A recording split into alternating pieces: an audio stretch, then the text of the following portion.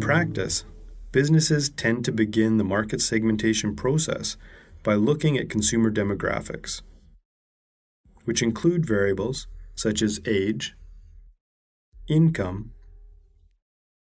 gender, family size, and life cycle. For example, a toy store might segment its market based on life cycle and target key groups such as families with young children and grandparents. In doing so, the business can build its brand and tailor its message with these groups in mind.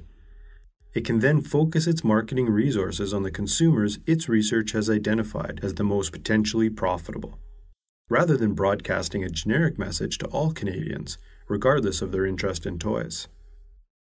Businesses that operate in other categories will find value in different demographic variables. For example, a luxury company such as Prada or Hermès might segment the market by income and target its advertising towards consumers who can best afford its products.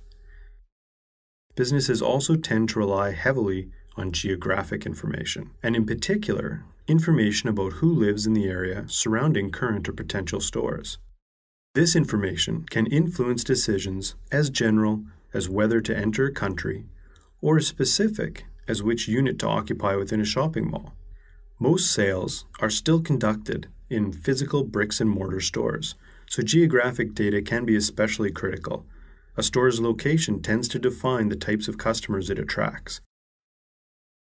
Geographic data can inform decisions that range from micro-level strategies, such as whether or not a downtown neighborhood is appropriate for Sobeys urban fresh grocery stores, all the way to macro-level strategies such as whether Walmart should enter China or exit Germany. A third type of variable marketers use to segment consumers is psychographic, which includes consumers' personalities, interests, activities, and values. For example, Pro Hockey Life is a chain of sporting goods stores built on serving its customers' interest in playing hockey. Similarly, Holt Renfrew is a department store that caters to customers interested in fashion and luxury apparel. Although this type of information may be more difficult to acquire than geographic or demographic data, psychographic data can often lead to a deeper understanding of why consumers make the choices they do, beyond how old they are and where they live. A fourth set of variables that are used to commonly segment markets are called behavioral. This includes when customers shop, how loyal they are, how ready they are to make a purchase, and how frequently they visit the store. For example, the Aeroplan loyalty program allows Air Canada to offer a different value proposition to different customer segments depending on how many miles they fly a year. Being a member of the 25K, 35K, 50K, or 100K segments does not depend on age or income. Those are demographic variables. It does not depend on how much customers like flying, a psychographic variable, or where they live, a geographic variable. It only depends on customers' actual behavior, that is, how many miles they fly. To continue with the previous example, it may make the most sense for businesses such as Prada and Hermès to target market segments that buy luxury brand fashions, regardless of income or other demographic, geographic, or psychographic characteristics. Business-to-business segmentation is based on a similar set of variables. However, rather than focusing on individual people, B2B segmentation focuses on businesses. Geographic segmentation is still very important. If you are selling office furniture or pension plans, you still need to know where your customers and potential customers are located. You also want to know demographic type variables, including things like the size of the prospective company, what corporate life stage it is in. Is it a startup or a mature company? What are its sales and profitability like?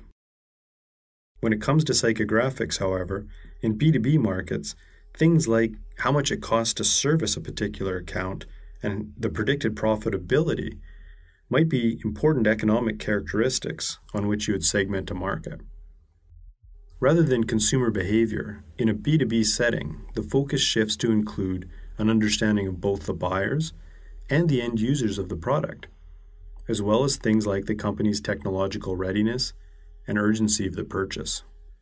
Ultimately, the process of segmentation is a first step in identifying potential customers before we move on to selecting which customers to pursue and deciding what value to offer those customers.